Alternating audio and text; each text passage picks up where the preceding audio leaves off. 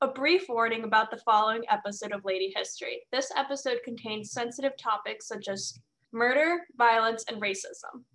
Gorilla at Large, starring Cameron Mitchell and Bancroft with Lee J. Cobb. Nothing like this ever came to you before in 3D and in Technicolor. Gorilla at Large, the most murderous, destructive beast man has ever seen. Gorilla at Large in 3D and color by Technicolor. Amazing. Alana, do you want to share your good news? I do. I have very good news. So I think it was episode 5, we very subtly mentioned that GW had to let me into school so that Lexi and I could live together. And actually the same day that episode 7 came out, we found out that GW let me into grad school. I feel like that's a universe telling you, like, here's one, if it aired on the same day. Yeah, definitely. I really so think excited. like my dad was like, did you talk about your podcast on your application? And I was like, yeah. I listened to the suffragist episode. I listened like 4 times the day it came out. I was like, this is so good. We're so good at this. This modern world of science and invention is of particular interest to women.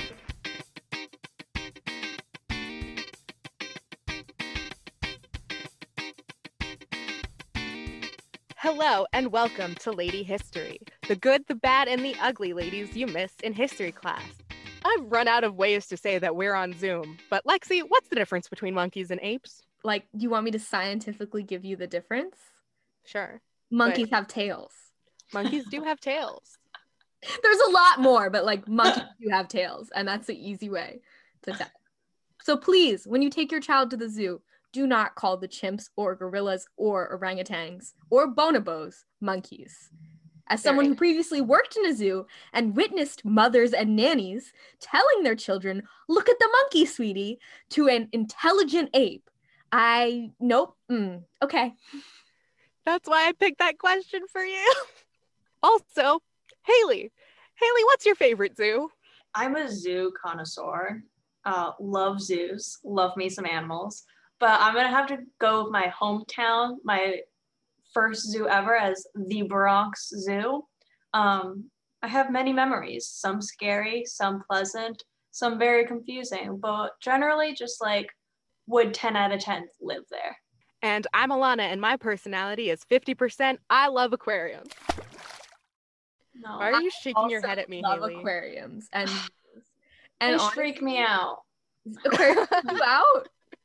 Fish and birds like scare me on a personal My favorite level. animals. I had a fish tank in my nursery as a baby, and I think cute. that's where my parents went wrong, because I got a degree in museum studies and I just want to work with living collections. That would be fantastic.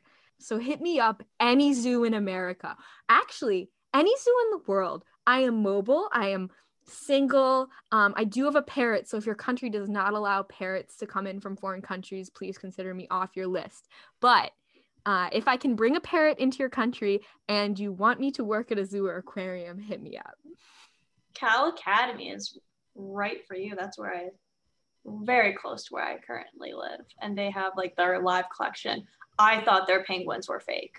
Like, I did not realize it because the way the Cal Academy is set up is that when you walk in, you're greeted with this like giant forest, like, what is it called? Atrium? Aviaries for the birds, right? So this is just like a whole encapsule of foliage, and you can see some like butterflies go around, and you can see the beginning of the aquarium, and the whole bottom floor is the aquarium, and it's really, really cool. They also have like an albino or white alligator. I forget what the guy's name is called, but it's like a white alligator that they have to, if he ever gets hurt and like he starts bleeding, since he's white, it's very noticeable, and they kind of have to like hide him to not scare the children. It's a whole thing. Oh, the penguins. The penguins are in like their African early human wing, which are all taxidermied animals or like faux bones, those like display of a human origins, like the Smithsonian. And then one wall is just penguins. And then they started moving, and I truly just jumped out of my skin. This was like at a the first time I went was like an adult night, 21 and older. You get a drink, you walk around the like That's museum. sexy. I want to go to that. I had like a beer in me, and then the penguins started moving. People have like very mixed feelings on the Cal Academy, but it's mostly people who like hate zoos and like don't understand that like some zoos are actually decent. Like it's we're not talking about GW Tiger King Zoo. We're talking about like that's not a zoo. That's just not like not a zoo. That's not a Animal zoo. Kingdom. The amount of people who fought me when I'm like, I love zoos, and they're like, animals should be wild. And it's like, no, you do not put a hurt penguin back with its herd. Like the elephant missing a tusk, this is not going to do well. Absolutely. GW, like Tiger King Zoo, not a zoo. That's just science is important. And science is important. The zoos on Tiger King, not science. When you go to a zoo or are considering going to a zoo, look up what their contributions to scientific research and animal welfare are. If they are not AZA certified, do not go there. The thing about AZA accredited zoos and what makes them really important is just for listeners who are curious or think they hate zoos, because I dated a guy who hated zoos, and so I'd have this argument with him all the time. We are not together anymore because I got a job at a zoo and that upset him, but that's not the only reason we broke up. But that was I know exactly who you're talking about. Yeah, of course, you both know him. Anyway, that was just one factor in our many reasons of not being together. But the thing about AZA zoos is they follow a species survival plan, which means they don't decide when and where the animals go. There is a larger conglomerate that decides when animals need to be moved around. And so if one zoo needs a gorilla that will breed with another gorilla because that is what is best for gorillas all over the world, they will move the gorilla. They get a private plane and they take the gorilla with the keeper to meet its new keeper, and that's where the gorilla moves, because it's all about the science and the species preservation. I really like the New England Aquarium, and I'm not just saying that because I hope Erin Keefe is listening. Even though I do hope she's listening. Hi, Erin. We think you're really cool. The aquarium in your homeland is beautiful. It's so cool. I love the big old tube. And then you like walk up around the tube. I think that's dope. I love that. That's like their main exhibit, and I think it's so cool. I also saw I was in Boston maybe 10 years ago, a little more, a little less. And there were jellyfish right off the docks. Because we're killing the turtles. That's what I learned at the New England Aquarium. The Llama family and cousins are all in the market for babysitters, while Mrs. Helen Martini serves in that capacity for 3 little tiger kittens, born of parents themselves born and raised at the zoo. The triplets are concerned mainly with calories and vitamins and rather resent the working press. They're not up to scratch yet, but they sure know the proper facial expressions. What a picture they make.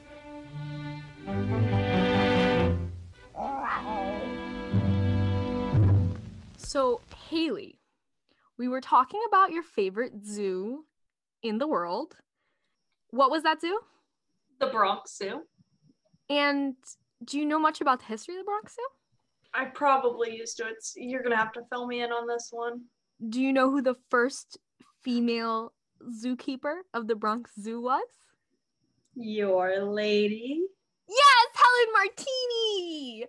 Her name is Martini? Yeah, her name Yes. is Martini. So God. Wonderful. We're already off to a great start.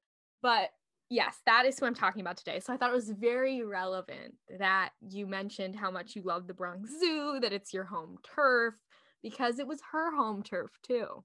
So a quick preface to our upcoming story. Finding digital sources on Helen is extremely difficult. I had a really hard time with it. It appears very little has been published about her, particularly online, and she doesn't even have a Wikipedia page. So for information about her life, I had to use an IMDb page that exists for her, which I'm not sure if it's accurate, and I'm not sure why it even exists. She was not a movie star. So take all this info on her early years with a tiny grain of salt. Once she actually starts being involved with the zoo, that's when the information gets a little more accurate. Helen Martini was born on June 5th, 1912 in Newfoundland, Canada. Her father, Matthew Delaney, was a merchant seaman, and Helen was born with an eye problem that doctors told her parents would result in her eventually going blind. After her father's death in 1925, her mother took her to New York to undergo eye operations. These operations helped protect her sight. Some attribute her caring personality to this turning point in her life. As an adult, Helen married a man named Fred. He worked as a jeweler, and the couple lived in an apartment in the Bronx. Fred and Helen decided to have a baby, but unfortunately lost their child due to miscarriage. Helen was told by doctors that she would never be able to have a child. Helen turned her attention to caring for fur babies instead. She and Fred became diligent pet owners and avid animal lovers. The couple also lived close to the Bronx Zoo and frequently visited their furry friends that lived there. One day, Helen saw an ad for an open position at the Bronx Zoo. At the time, American zoos only hired men as zookeepers. So Helen did what any sensible woman in mid-century America would do. She encouraged her husband to quit his job as a jeweler and apply to become a zookeeper. Fred had no formal training or experience in zoology, but he got the job. Fred became the keeper of the Lion House, which was home to an array of big cat species. In 1942, a lioness had a cub and refused to care for it. Worried it would die, Fred decided he needed to enlist the help of the best animal mom he knew, his own wife, Helen. Helen took in the cub and named him MacArthur in honor of General MacArthur. Helen cared for the cub in her and Fred's apartment, following the zoo's protocols for care. At the age of 2 months, MacArthur was thriving, and he returned to the zoo to live among other lions. 2 years later, the zoo's female tiger gave birth to 3 cubs. She abandoned all of them, refusing to nurse or care for them. Helen, who had successfully saved MacArthur, was again called upon to care for the baby big cats. She cared for the 3 cubs in her apartment, just like MacArthur. But the zoo had no set protocols for abandoned baby tigers. There was no guide for her to follow, as the Bronx Zoo had never successfully raised orphan baby tigers before. Helen, determined to succeed and help save the animals, used her own motherly instincts, her previous experience working with lions, and extensive research to develop a method for rearing the cubs. Much of her method was improvised and used trial and error. Eventually, she developed the perfect diet to get the tigers fit: milk and water in the early days, then the addition of chopped meat as they grew. All 3 cubs became strong and were able to go back to the zoo. Helen had become a successful zookeeper, all without ever being paid or rewarded in any way. So, the Bronx Zoo decided to do the unthinkable: hire a woman. Helen was officially hired as a zookeeper and became America's first woman to work as a professional zookeeper. Her role was to care for baby animals, and she established the Bronx Zoo's first nursery. She converted an old storage space into a place for orphaned and abandoned baby animals. Helen still cared for the youngest babies who needed round-the-clock care in her apartment, but the older cubs were able to thrive in a space all their own. In 1945, Helen was a household name in the Bronx, known by many as the woman with tiger cubs in her apartment. Photographers from Look magazine visited her home, documenting the unique situation of her and her husband. Baby tigers rummaged through the fridge, sat in Helen's armchair, and even rummaged through the cameraman's bag. Helen did not stop at just lions and tigers. She knew other baby animals at the zoo would not be able to thrive if their mothers stopped caring for them. Throughout her career, she also raised black leopards, marmosets, jaguars, gorillas, deer, antelopes, and even skunks. Her favorite of this was still, of course, the tigers. Before her retirement in 1960, she had raised 27 tigers in total. A 1951 newsreel video of Helen shows her caring for a baby gorilla named Mambo and refers to her as an ardent disciple of Spock and Gessel, 2 childcare experts of the era. In the video, Helen feeds baby Mambo from a bottle and sets him in his crib for a nap. You can watch this clip on YouTube, and I will include the link on our Tumblr. In 1953, Helen and Fred published a book of photographs and stories which they called My Family Zoo. In this book, Helen mentions personal accounts of her favorite animals: Bagheera the leopard, Ugly the howler monkey, Zambezi the lion, Dolly the deer, and Daka, her beloved tiger cub who went on to have cubs of her own, making Helen a tiger grandma. Unfortunately, this book is out of print and extremely rare. The cheapest copies seem to cost around $60 today. Helen has also inspired several modern children's books, including Cubs in the Tub and Mother to Tigers, which are both about her raising the 3 initial tiger cubs. Helen's work establishing a nursery at the Bronx Zoo was revolutionary in the world of zoology and zoo management. Through her efforts, dozens of vulnerable baby animals were saved and went on to live healthy lives as ambassadors for their species. Her observations of their behavior and her reflections on the issues of raising baby wild animals in captivity provided a foundation of understanding for future zookeepers. Helen, who brought motherly kindness and a caring nature to the zoo, is proof that sometimes a woman's touch is all an industry needs to progress. Also, I just want to make a quick plea that if any of you are skilled Wikipedia editors, please help my girl Helen get on there and link it to the Bronx Zoo page so that people can find her, because she is so cool and there are not many resources on her out there. I have a question. Mm-hmm. Is Bagheera named after the Jungle Book Bagheera?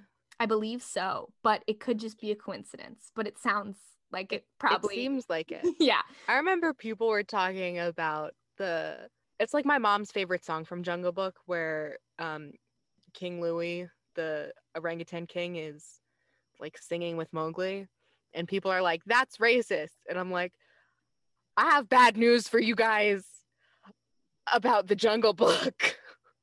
Bad news about Rudyard Kipling Ruining their childhoods. Yeah, for real.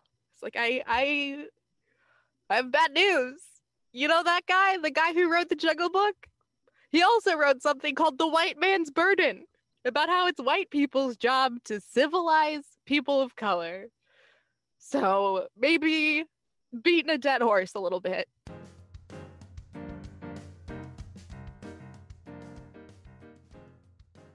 In gay Gazuza land, in a forest grim and grand, where the chimpanzees in the cinnamon trees live the simple life with a simian. He's a big gorilla, he.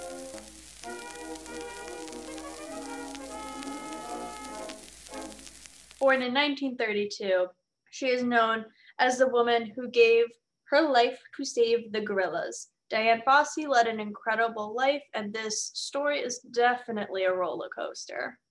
Honestly, guys, this might have been the hardest story for me to write because, one, there's so much information about her out there. A lot of that information is conflicting based on the author's bias. It is also something that 1932 is not that far away. It's less than 100 years, and it's not like she born and died before 1950. She's kind of more relevant. She knows Jane Goodall. We'll get into all of that.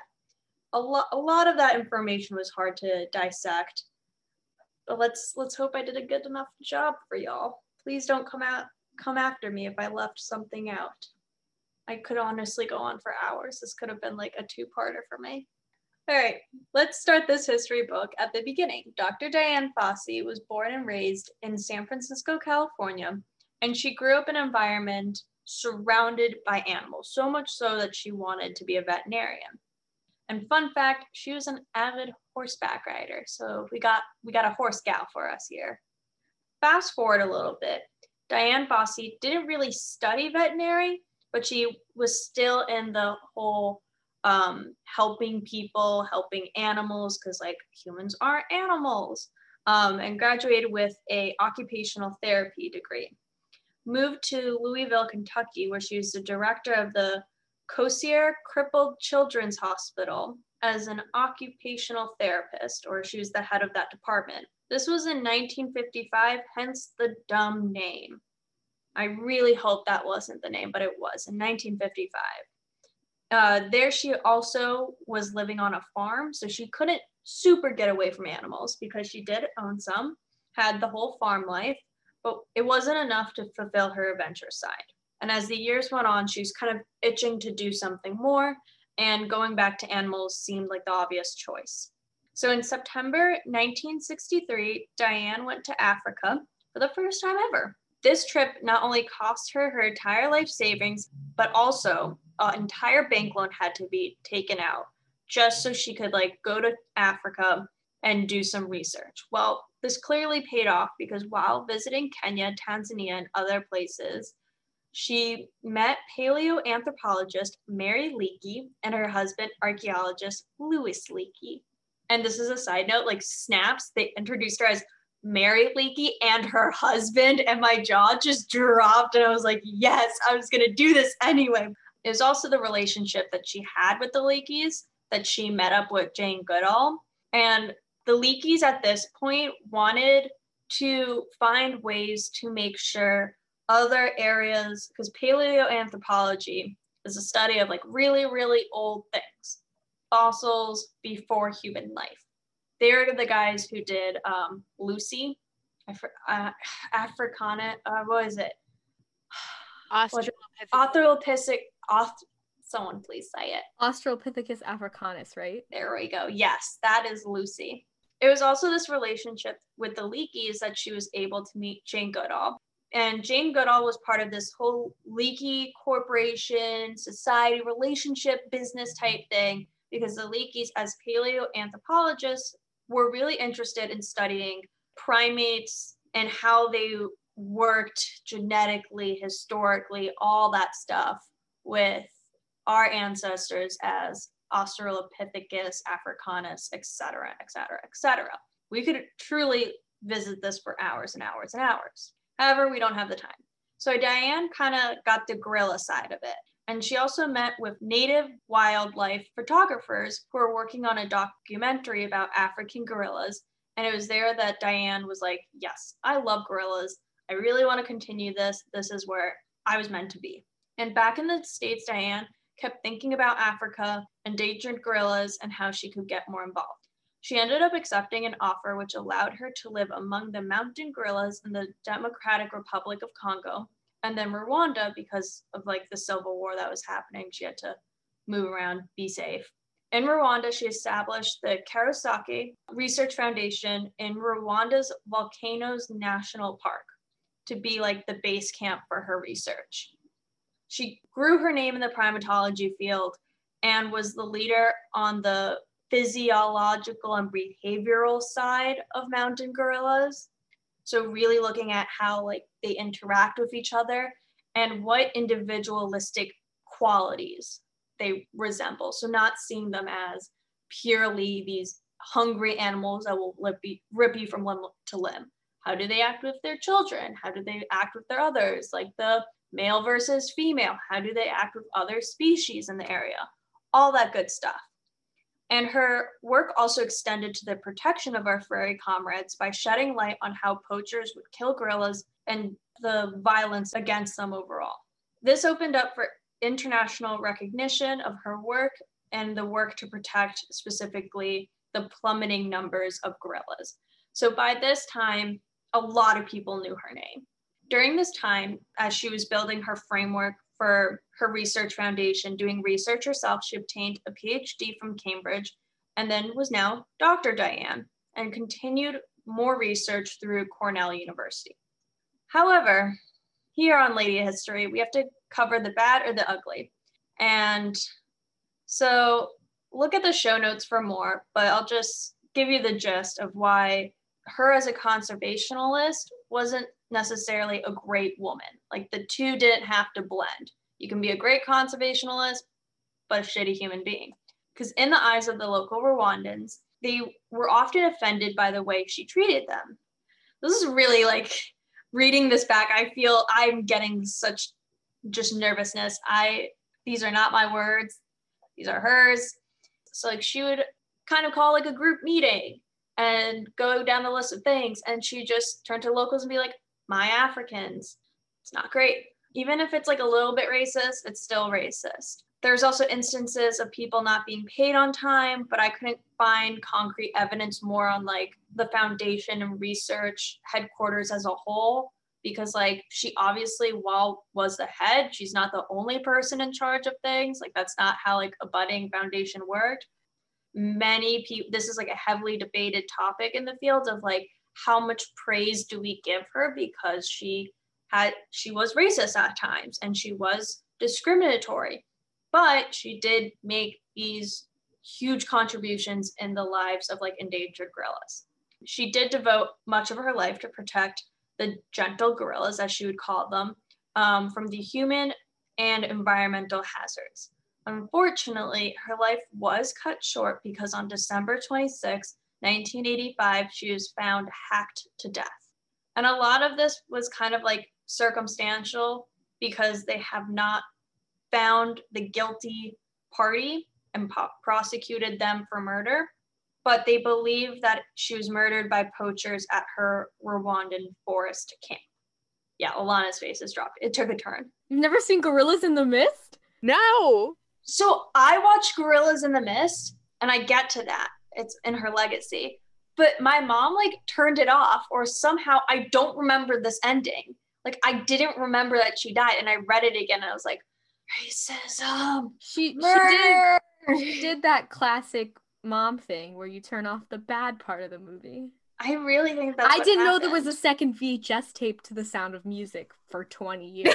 So, because the Nazis, and I'm German, so I wasn't allowed to know them are Nazis. So Oh, that's anyway. such a big problem. Yeah. As you all know, I like to just add a little bit of the legacy, and her legacy is still living through the Diane Fossey Gorilla Fund International, formerly named the Diggett Fund. That's also linked in the show notes. Otherwise, the book she wrote in 1983, Gorillas in the Mist, was turned into a movie, as Lexi said, which starred Sigourney Weaver in 1988. I don't know. I'm kind of stuck on this girl and whether like I think she's definitely not a great human personally, but like her contributions to science. But I just want to provide all the information and be like, and let's respect that she did help the gorillas out, but probably did it in a way that we all cringe now. I'd like to be a monkey in a zoo. Why, you never have a bit of work to do. You got no one to please. All you do is look for fleas. Gee, I'd like to be a monkey in a zoo.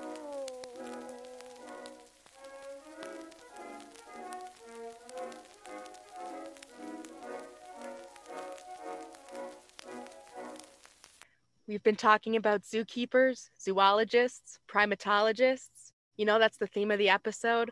But I feel like we're leaving a key demographic out of this discussion. So my lady for today is Coco the gorilla. What? Yeah. Fantastic. I'm so on board for this. Gorilla ladies are ladies. I'm speechless. I'm so glad. Like, bravo. This is fabulous. I'm excited. Thank you. I'm also excited. So Coco was born on July 4th, 1971, and her full name was Hanabi Ko, which means fireworks child. And as I am saying it, I'm realizing that that's a 4th of July reference, like fireworks. I just got that. Isn't that fun? And she was born at the San Francisco Zoo. She was a Western lowland gorilla who they have the best Latin name ever. It's Gorilla, Gorilla, Gorilla. And another woman, Dr. Francine Penny Patterson, started working with her on sign language in 1972 when Coco was only a year old. And then Dr. Patterson started the Gorilla Foundation in the Santa Cruz Mountains in 1979. Coco learned a lot of sign language. She knew at least 1,000 signs and probably understood about 2,000 words because Dr. Patterson would talk while she was signing. And that's about the vocab of a toddler. But also, like, what are non-human animals but toddlers? Because I walk a dog. Her name is Missy. I love her very much. If she won't leave the park with me, you do that thing that you do with 3-year-olds. Okay, bye, Missy. And you walk towards the gate. And what does she do? Every single time she comes running up to me. I say, bye, Missy.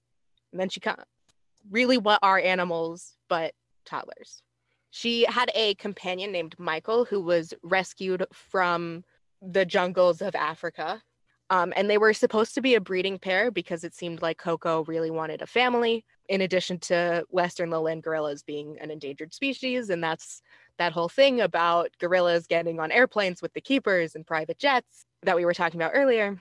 They didn't actually end up breeding. They just became best friends, like just best friends, and they were playmates, and it was very fun. He was also learning sign language and potentially learned how to tell the story of watching his mother get killed by poachers, which you can learn a little bit more about that. I'll leave a link to that in the show notes.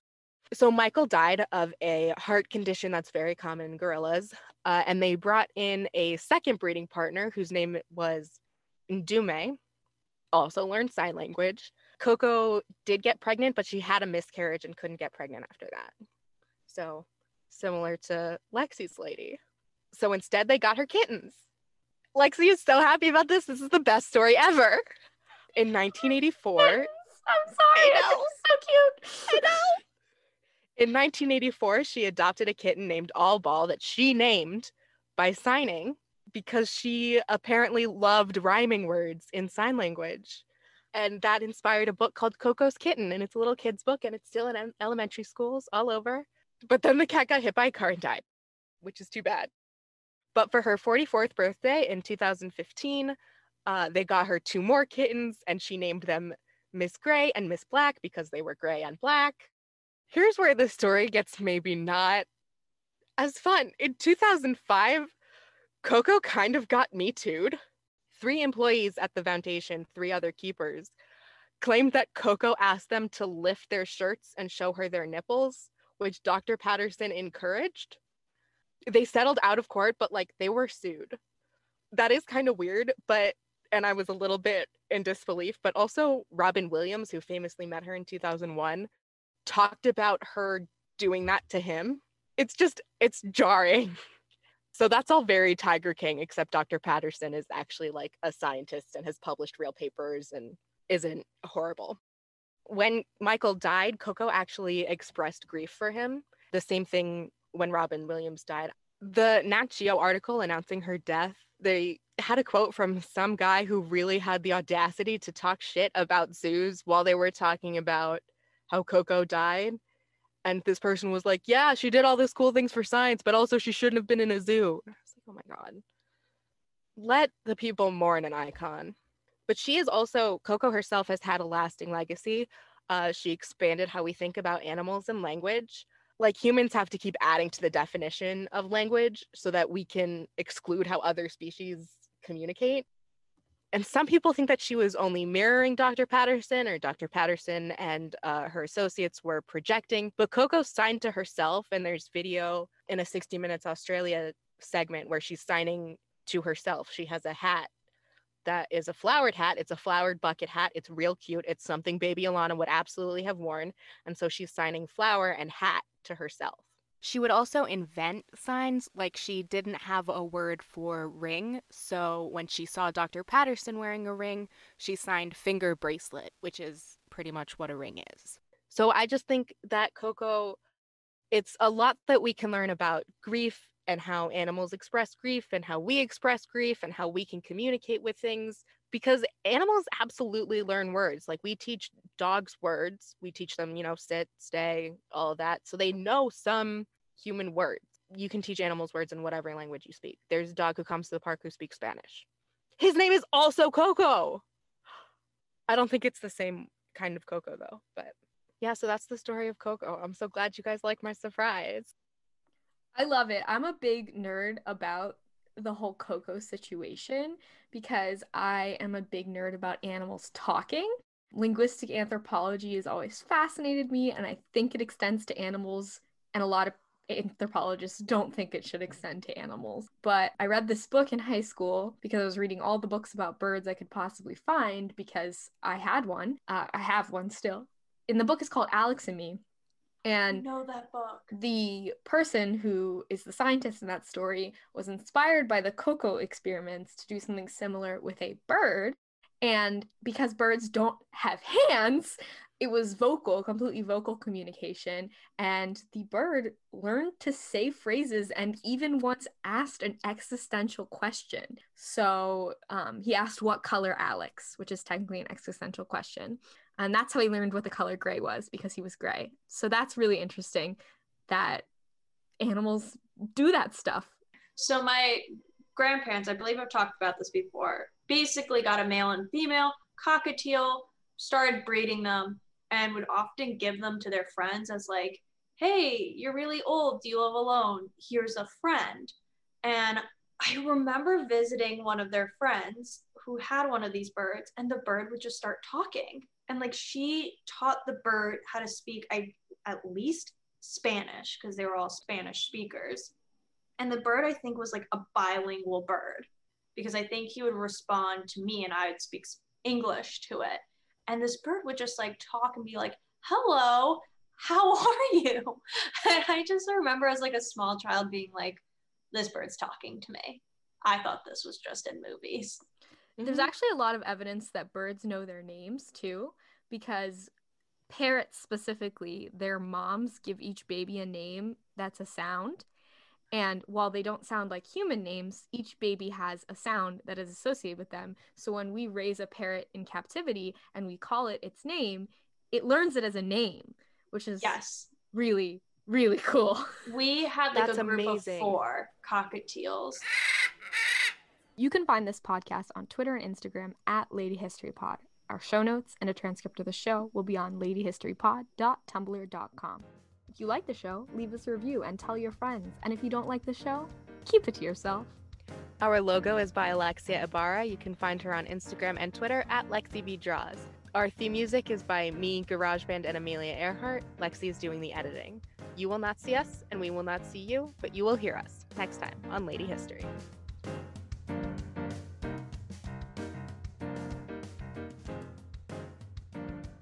Next week on Lady History, it's the witching hour. We'll be casting a spell on you and discussing some women of witchcraft, women of vampirism, you name it. It's spooky season and we're here to celebrate. Dogs are liberal because they love people. Cats are liberal because they're smart. Yes. Mm-hmm. All animals are liberals. I also believe dogs can't be evil.